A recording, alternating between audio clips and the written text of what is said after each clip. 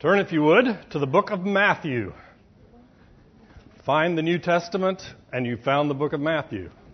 It is the first book of the New Testament. As I said a couple of weeks ago, the book of Matthew is my favorite book in the Bible.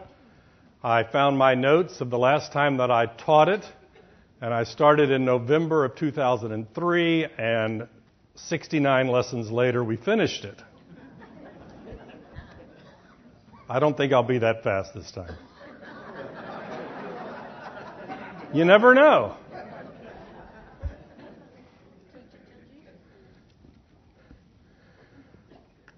We finished off David last week. We had spent 21 lessons working through the life of David. He died. Solomon, his son, became king. And that's where we dropped it. It's interesting because we're going to talk about David again today. We're going to talk about David in relationship to the fact that God had promised David that a descendant of David's would sit on the throne forever. Well, if you know your Jewish history, and we'll talk about some of that today, somewhere along the line there stopped being a throne and there stopped being a Jewish king. But Matthew is going to tell us that Jesus is that king who will sit on the throne forever. And that's what we're going to talk about as we work our way through the book of Matthew. Like most good introductions, we have to start with the basics. Who wrote it? When did they write it? And why did they write it? Well, we know that Matthew wrote the book of Matthew. Now, you say, how do we know that? Unlike, say, Paul's letters, where he starts in the first verse and says, Paul, writing this to you right now, the book of Matthew, in its original form, doesn't have Matthew says this. It's just a discussion of the life of Christ. But from the early church, they knew that this was written by the apostle Matthew. So who is this guy? Turn over to chapter 9, and we'll briefly look at this. We'll look at this more in depth later. But it says in chapter 9, verse 9, as Jesus passed on from there, he saw a man called Matthew sitting at the tax booth, and he said to him, "Follow me," and he rose and followed him. Now, we'll have a long discussion about this whole idea of some stranger walking up to you and saying, "Follow me," and you dropping whatever it is you're doing and following him. It's a strange phenomena.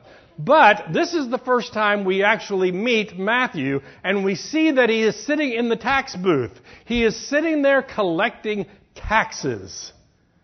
Now, we also know that Matthew is known by the name of Levi, which makes it very, very clear that he is a Jew. So he is a Jew collecting taxes on behalf of the Romans. Nobody liked him. Remember, we're going to talk much later, but you're familiar with the story of Zacchaeus. You know, Zacchaeus was a wee little man. You know the song, right? Nobody liked the tax collector. Now you think, well, you know, that is very similar to today. It's not similar at all. Okay? If you understand the way taxes were collected, you begin to understand why people hated tax collectors. You know, you're sitting in here in Rome and you go, oh, I need $1 million from the Judean territory. So somebody comes to you and says, I'll go raise $1 million for you. And you go, great, go do it. Now, that guy may raise $1.5 million, but all he has to pay is $1 million. So it's very lucrative. So he gets down to Judea and he goes, okay, you're in charge of that part, you're in charge of that part, you're in charge of that part. You owe me 100,000, you owe me 200,000, you owe me 300,000. Now you can raise all you can get away with, but you just owe 100,000. So at each level, people were making money off of this. So the bottom limit was you had to raise enough to pay the guy above you. The upper limit was you didn't want to raise so much that the people revolted. So between that window whatever you could get away with was yours. So you would raise the money. You would force the people to give it to you. How could you force them to do it? Well, I mean, you're just a Jew sitting there collecting money, right? Except you had the big burly Roman soldier behind you. And nobody messes with the big burly Roman soldier behind you. So if you tell a guy they owe you $100, they'd better pay you $100, or the big burly Roman soldier is going to take care of you. He was a tax collector. And Jesus walks up to him, which is pretty phenomenal to begin with, and says, "You follow me." That's Matthew. That's the author of this book. He is writing the book to a Jewish audience to explain to them who Jesus is. More about that in just a moment. When was it written? It was probably written in about the 60s, which would have been, 20-something years after the death of Christ. To me, it's interesting. Some commentators want to say that it was written much later. You do know, right, that there are commentators who want to say all this stuff was just made up, right? But they want to say that it was written later. Why? Well, if you go over to chapter 24, don't go there. Jesus prophesies that the temple is going to be destroyed. Well, we look at history and we know what? The temple was destroyed in 70 AD. Well, if you're of a more skeptical mind, you go, well, if Jesus says the temple is going to be destroyed, the book must have been written after the destruction of the temple, because there's no way he would have known that. Unless, of course, he is the Son of God, in which case he would have known it. So it was written in the mid-60s, before the destruction of the temple. I believe that's true, because if the temple had actually been destroyed, it probably would have been mentioned in the book. So, when was it written? Why was it written? Matthew is one of 4 Gospels. Quick test. Matthew, Mark, Luke, and John. Y'all are good.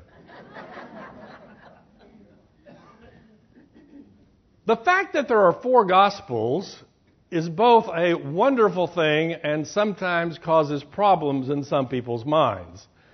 Wouldn't it have been better if they had gotten together and written a single story, so you wouldn't have this story and this story that look a little bit different? Well, they look a little bit different because each one is coming from a different perspective.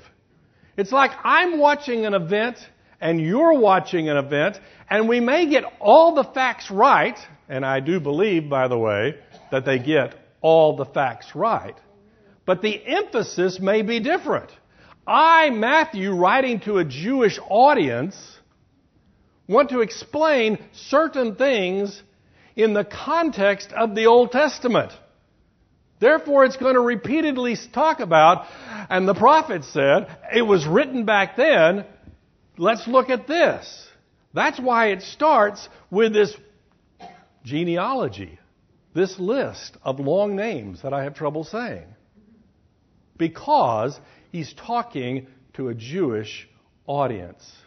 Whereas John, he's writing to a Christian audience, and he's got a different perspective totally than Matthew. But there are no contradictions in the Scripture. Let's just put that out on the table. So why is it written? First verse of the book of Matthew. The book of the genealogy of Jesus Christ, the son of David, the son of Abraham. He's looking through history, and he's picking 2 characters, and he's saying Jesus is a descendant of these 2 people. It's interesting that it says son. Obviously, Jesus is not the son of Abraham, but he is a descendant of Abraham. Remember that, because as we work through this genealogy in just a moment, it is quite possible, and quite likely, that there are some names left off the list. But these are a descendant, a descendant, a descendant, a descendant. Why does he pick these two people? Well, we know about Abraham. God called Abraham, gave him the covenant, said, from your seed, all the nations, all the world is going to be blessed. And Paul makes a big deal about that he's not talking about his seeds, his group of descendants. He's talking about an individual who is going to bless the entire world, who is a descendant of Abraham. And Matthew's going to show us that person is Jesus Christ. Why David? We just mentioned this a while ago. God promised David that a descendant of yours is going to sit on the throne forever. Matthew is going to show us that Jesus is the fulfillment of both of these promises. It is the promise to Abraham to bless the nations. It is the promise to David that a descendant would sit on his throne. And that's why he is writing this book. We're going to talk about Jesus as the Messiah, the King of the Jews, the King of us. And that's what we're going to talk about. Then we start the genealogies. Are you ready for this? Go on YouTube and Google on Matthew genealogy song. Okay? There's a Christian singer who sings a wonderful song going through this genealogy. Much better than I would have done, but I'm not going to sing it. Abraham was the father of Isaac. We'll just start right there. Abraham, called out of the Ur of the Chaldees. God said, come, I'll show you a land, I'll give you a land. I'm not going to tell you where it is, but when you get there, I'll show you. Abraham was a man of faith. God said go, and he went. God promised Abraham that his descendants would be greater than the sands of the sea. And Abraham got older and older and older, and Sarah, his wife, got more and more advanced in years, and there was no descendant. There was no child. So Abraham, like many of us, decided to take things into his own hands. At Sarah's suggestion, they bring in Hagar, the handmaiden. Hagar becomes pregnant, and they have Ishmael. Ishmael, a descendant of Abraham, but not the descendant of the promise. Read the book of Galatians. The book of Galatians uses Ishmael as the example of trying to get salvation by your own works, and Isaac is the son of the promise. So sure enough, Sarah bears a child, and his name is Isaac. And if you want to study Middle Eastern history from Abraham to the present, you can sum it up by saying it's the descendants of Ishmael fighting the descendants of Isaac. That's it. Okay? So, Isaac has Jacob. We can read it out of the Bible, or we can read it off the charts. What do we know about Jacob? Jacob was a twin. Jacob and Esau. We're going to test you through all this. We'll see how many of you can name the 12 sons. No, we won't go there. Esau was actually the oldest. By birthright, he should have been the heir, the descendant that gets all the stuff. But you remember the story that in his hunger one time, he sold his birthright to his brother for a bowl of porridge. Stew. I hope it was really good stew. And Jacob deceives his father Isaac and receives the blessing of the father. So Jacob and Esau are at war with each other. Esau says, I'm going to kill him the moment my father dies. So Jacob says, I better leave town because he's big, he's tough. I live among the tents. I'm a wimp. I'm going to leave town. So he goes back to the homeland of Abraham. Now, if you remember in our study of the book of Romans, Jacob and Esau are used to present the example of predestination. And we're certainly not going to talk about that today. Jacob have I loved, and Esau I have hated, is what the book of Romans tells us. So, Jacob leaves. He goes back. He marries 2 women. And each of them brings a handmaiden. So he ends up with 4 women. And that's a problem. I was discussing with one of my children the other day about the Bible discussing polygamy. The Bible discusses polygamy. It never, ever, ever says it's a good idea. And every example in which it occurs, problems happen. So we have Rachel, we have Leah, we have 2 handmaidens, all bearing children, all mad at each other, and it causes all kinds of problems. And between the 2 and the 2, they have 12 sons and 1 daughter, and the daughter's name is Dinah. Y'all are good. The 12 sons of Jacob become the 12 tribes of Israel. Sort of. Why do I say sort of? If you remember the story of Joseph going off to Egypt, Jacob comes down to him. Jacob adopts Joseph's 2 sons as his sons, which gives you 13. Except for the fact that when they get to the promised land, Levi does not get land because his tribe are the priest. And so his tribe doesn't get land. So there's 12 tribes that get land. And Levi gets, cities spread around the countryside. But these are the 12 tribes of Israel. One of them is Judah. Now, it's interesting because it next says that Judah has Perez and Zerah by Tamar. Why did he word it that way? Because this is a really bizarre situation. Okay? Judah has 3 sons. Okay? What did you say? Gosh, you even know the names of them. You are good. The first one marries a woman named Tamar. And all it says is he did something that ticked God off, and God zapped him. That's a loose translation. So, since he had died, Judah tells his second son, you need to go sleep with Tamar to produce an offspring for your brother.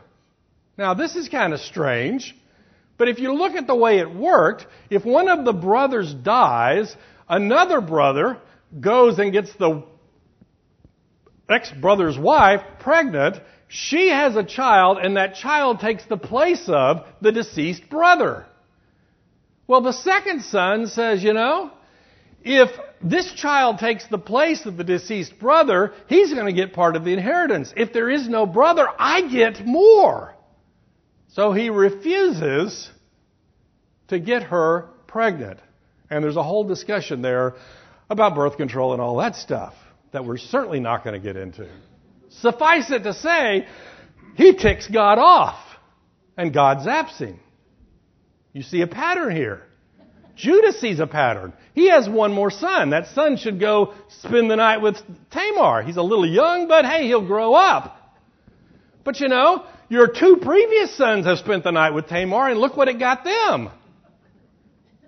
So he's reluctant to send his 3rd son to spend the night with Tamar. Well, time passes. Time passes. Time passes. Tamar begins to realize she's not getting a son out of this, a new husband out of this. So Judah comes to visit one day. And Tamar takes off her mourning clothes and puts on the clothes of a prostitute and sleeps with Judah. He doesn't know who she is. She knows who he is. He doesn't have any money, but he leaves his staff as a guarantee for the payment of the money. So the next day, he sends a servant to pay the money. She's not to be found. And he says, who cares? Several months later, it becomes obvious that Tamar is pregnant. And all of a sudden, Judah gets on his righteous high horse. This is my daughter-in-law. She's sleeping around. Let's start picking up rocks. We're going to stone this woman. And Tamar sends the staff and says, I'm pregnant by the person who owns this. Caught. And Judah says, you are more righteous than I am. To Tamar. Tamar's descendant is Perez. Perez has Hezron, Hezron Ram, Ram Abinadab, Abinadab Nahshon, Salem, Boaz. If you remember when we worked our way through, when we began the life of David, we actually started with the discussion of Ruth and Boaz. Well, yeah. Did I get that wrong? Did I type it wrong? And Salmon the father of Boaz by Rahab, and Boaz the father of Obed. Okay, that's what it is. Ruth was a Moabite. Why is that important?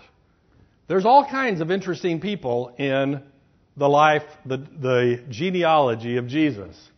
I mean, we have Rahab, who is what?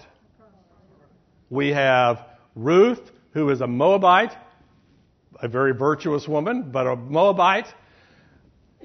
Then we have Jesse, and then we have David. We actually went through that genealogy when we started the book of, when we started the life of David.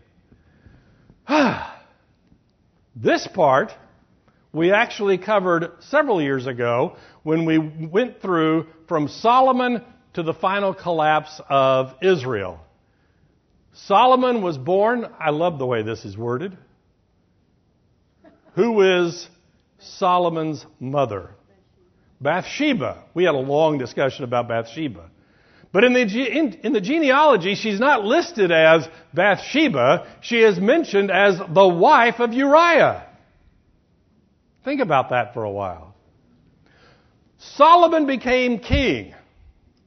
Remember, we ended up with a discussion of one of the other sons wanted to be king. Solomon was appointed by David. Solomon became king. It is the peak of Jewish history. They had wealth, they had power, they had influence, and Solomon died. And his son Rehoboam becomes king. And all the people come to Rehoboam and said, you know, your father built some really big things. And we had to be the slave labor to do it. It would be nice of you, Rehoboam, if you just softened up a bit. You know, give us a little break. Be a little nicer to us. So Rehoboam goes and talks to his experts, his friends. He didn't talk to the wise men. He talked to his friends, and his friends said, oh no, we can milk this for everything that it's worth. You tell the people you thought Solomon was bad. I'm going to be even tougher on you. And the people rebelled. And the nation of Israel split in two, and we have Israel in the north, and we have Judah in the south. Rehoboam becomes the king of the southern kingdom. Jeroboam becomes king of the northern kingdom. And for the rest of the history of Israel that's in the Bible, these two are divided. They each have their own list of kings. And if you work through that list, those are the kings that follow after David, Solomon, Rehoboam, and their descendants. Unfortunately, the people did not do what God wanted them to do. And as God had promised, He brought them into captivity. The nation of Israel was taken into captivity by the Assyrians. The Babylonians carried off the kingdom of Judah. So this is the list from David to the deportation to Babylon. And then we come up with the final list.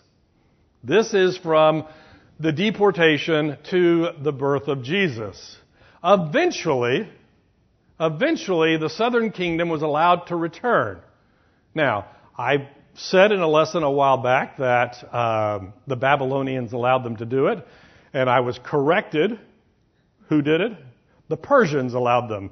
The Persians had taken over the Babylonians. They allowed them to return. Okay? So they returned, and we have a list of names here that are probably not very familiar to us. These are the descendants of Joseph.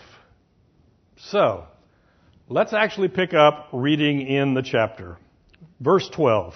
And after the deportation to Babylon, Jehonah was the father of Shealtiel, and Shealtiel the father of Zerubbabel, and Zerubbabel the father of Abedad, and then Abedad the father of Eliakim, and Eliakim the father of Azor, and Azor the father of Zadok, and Zadok the father of Achim, and Achim the father of Elud, and Elud the father of Eleazar, and Eleazar the father of Mattan, and Mattan the father of Jacob, and Jacob the father of Joseph. Now watch the wording in this verse. You ready for this? And Jacob, the father of Joseph, the husband of Mary, of whom Jesus was born, who is called the Christ.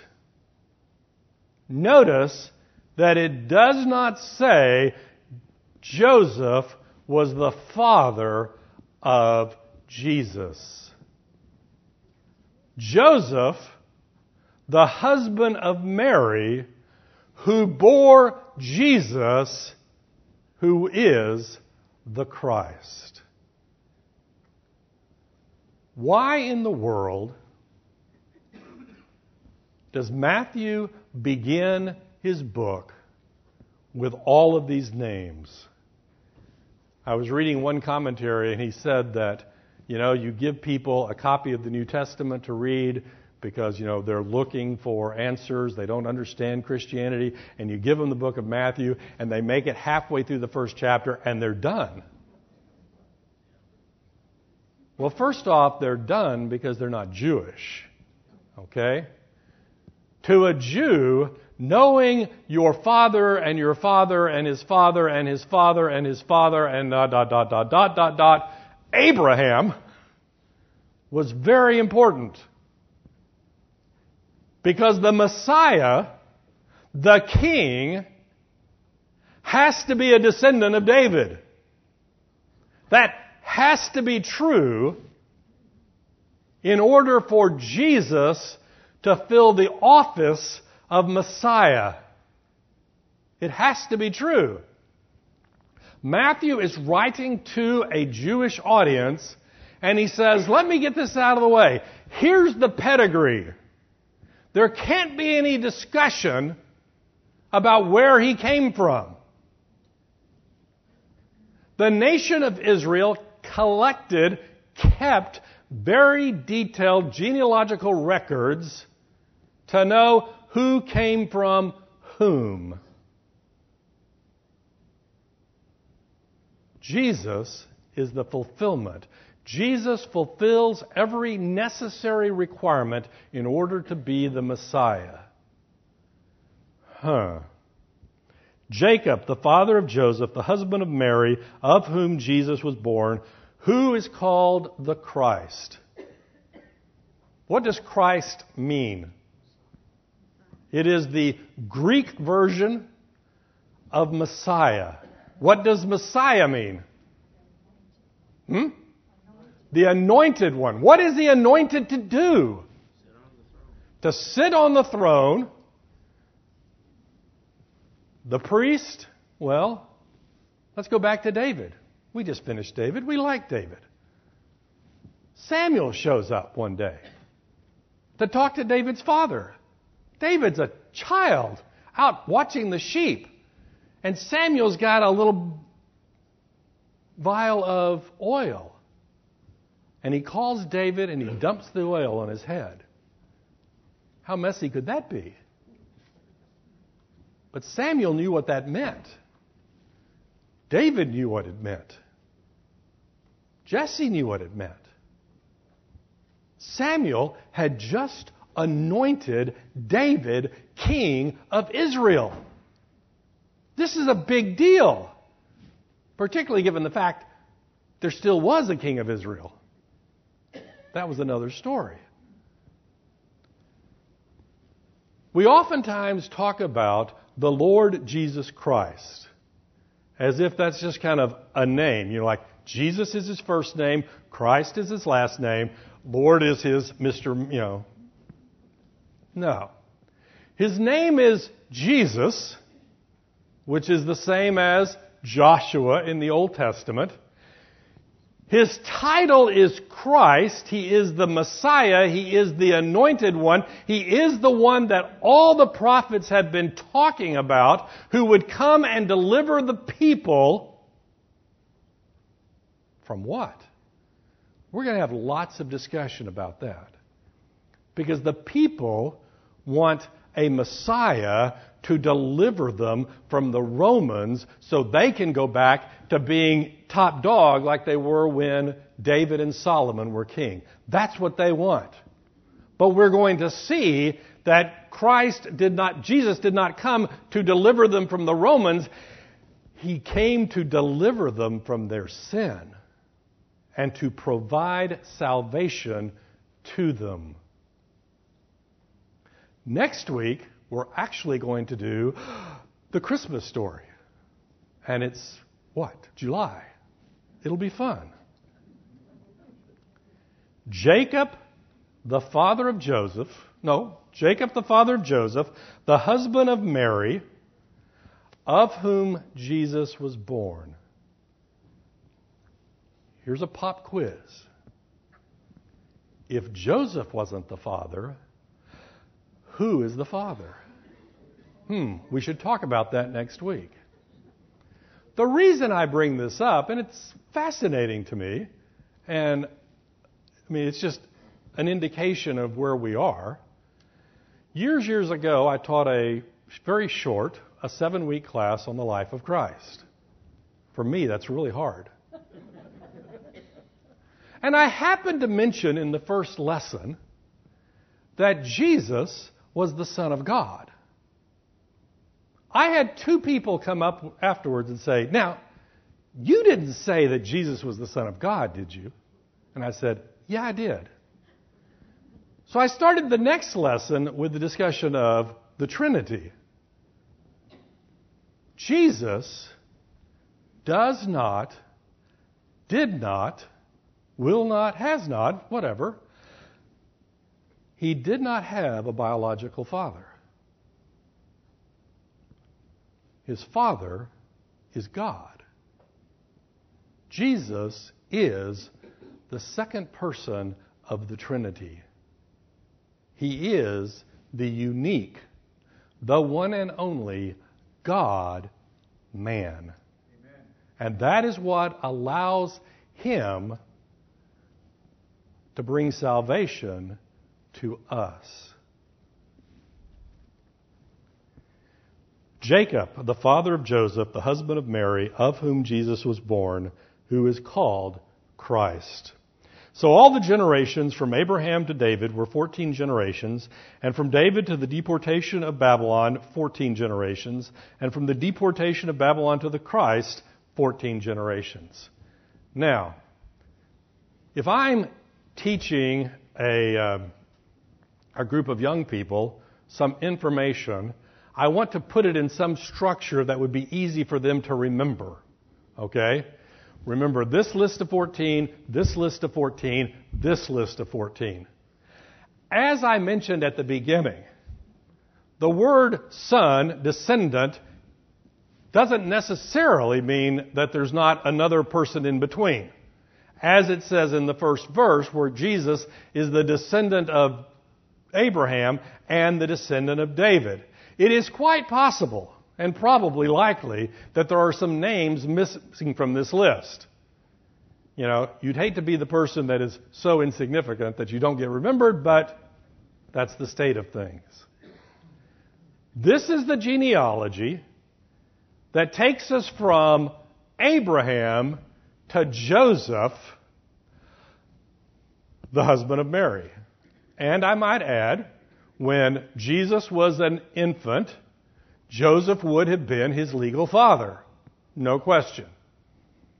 There is another genealogy in the book of Luke that some people have trouble with because the names start varying. Well, if you follow that genealogy ends with Mary.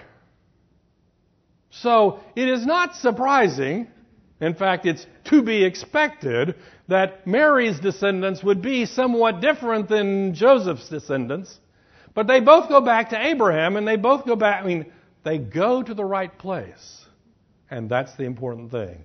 So it shouldn't bother us that one genealogy varies from the other. It's just the fact that each of the authors is trying to demonstrate who Jesus was to a Jewish audience and to maybe not a Jewish audience in the case of Luke. Luke is writing to his Greek friend trying to explain who Jesus was. And in fact, we see the continuation of that story in the book of Acts, which Luke wrote to talk about the early church. Okay? So, 14 generations to make it easy to remember. Now, should we start the next verse? Now, the birth of Jesus Christ took place in this way, when his mother Mary had been betrothed to Jesus. To Joseph. Had been betrothed to Joseph. Before they came together, she was found to be with child from the Holy Spirit. There it is, right there. Okay? They get engaged. We could have a long discussion about the whole betrothal process. It's probably more encompassing than what we talk about at engagement. But to keep it straight in our minds, we'll say they were engaged. So, Joseph and Mary are engaged to be married. And Mary is with child. Is there a problem with this? Well, Joseph knows he's not the father. He knows, basic biology, right? Mary's pregnant. There's got to be a father somewhere, and it's not me. By the law, he has the right to bring Mary before the council and say, she's pregnant, I'm not the father, and they could stone her. They could. She could reveal the name of the father or not. They're going to stone her either way. She was found to be with child from the Holy Spirit, and her husband Joseph, being a just man and unwilling to put her to shame, resolved to divorce her quietly. This is the merciful answer. Joseph is a good man. He doesn't want to drag her into public. He doesn't want to make a public scene of it. He doesn't want to have her executed. So he decides, we're going to fill out the paperwork, and this betrothal is going to come to an end. Then Mary's family can take her off to the neighboring village. They can have a child. She can come back. Nobody will ever know. You know the way this thing works. That's the good answer. That's the merciful answer. And her husband Joseph, being a just man and unwilling to put her to shame, resolved to divorce her quietly. But as he considered these things, behold, an angel of the Lord appeared to him in a dream, saying, Joseph, son of David, do not fear to take Mary as your wife, for that which is conceived in her is from the Holy Spirit. She will have a son, and you shall call his name Jesus, for he will save his people from their sins. All this took place to fulfill what the Lord has spoken by the prophet. Behold, the virgin shall conceive and bear a son, and they shall call his name Emmanuel, which means God with us. Okay, here you are. You're betrothed. Your wife-to-be is with child. Shock. Bad shock. Devastating shock. But you, thinking about it, wanting to be a nice person, decide, just let her go quietly. I won't make a fuss. She won't make a fuss. No problem. And then you have a dream. Joseph, son of David, take her to be your wife.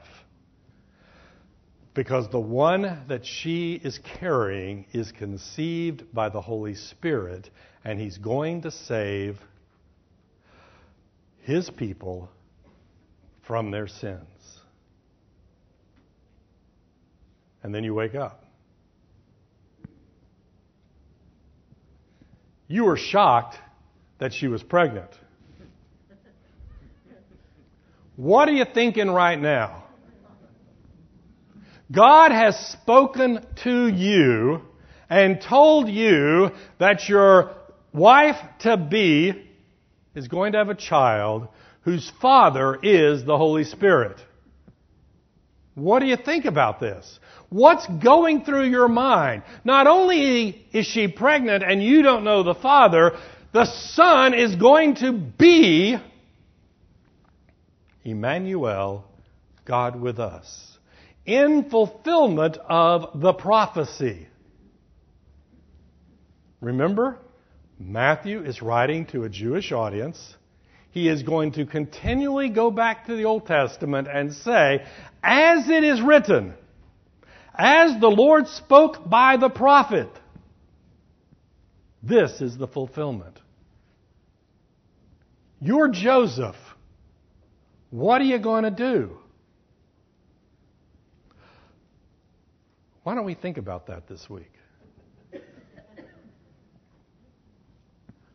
We have heard this story every December since the day you were born. And we have heard it so often that we begin to think, yeah, Joseph's the father, Mary's the mother, God, da-da-da-da-da-da-da-da, we'll get the wise men. All that's going to happen. And sometimes we lose track of what a miraculous, shocking, and to Joseph terrifying event this is. Let's think about that, and we'll come back next week to talk about Jesus Christ, Emmanuel, God with us. Let's close in prayer. Dear Heavenly Father, thank you for sending Jesus to be our Savior. I pray, Lord, that as we work through the book of Matthew, that you would illuminate the Scripture so that we can see who Jesus is. For it's in Jesus' name we pray. Amen.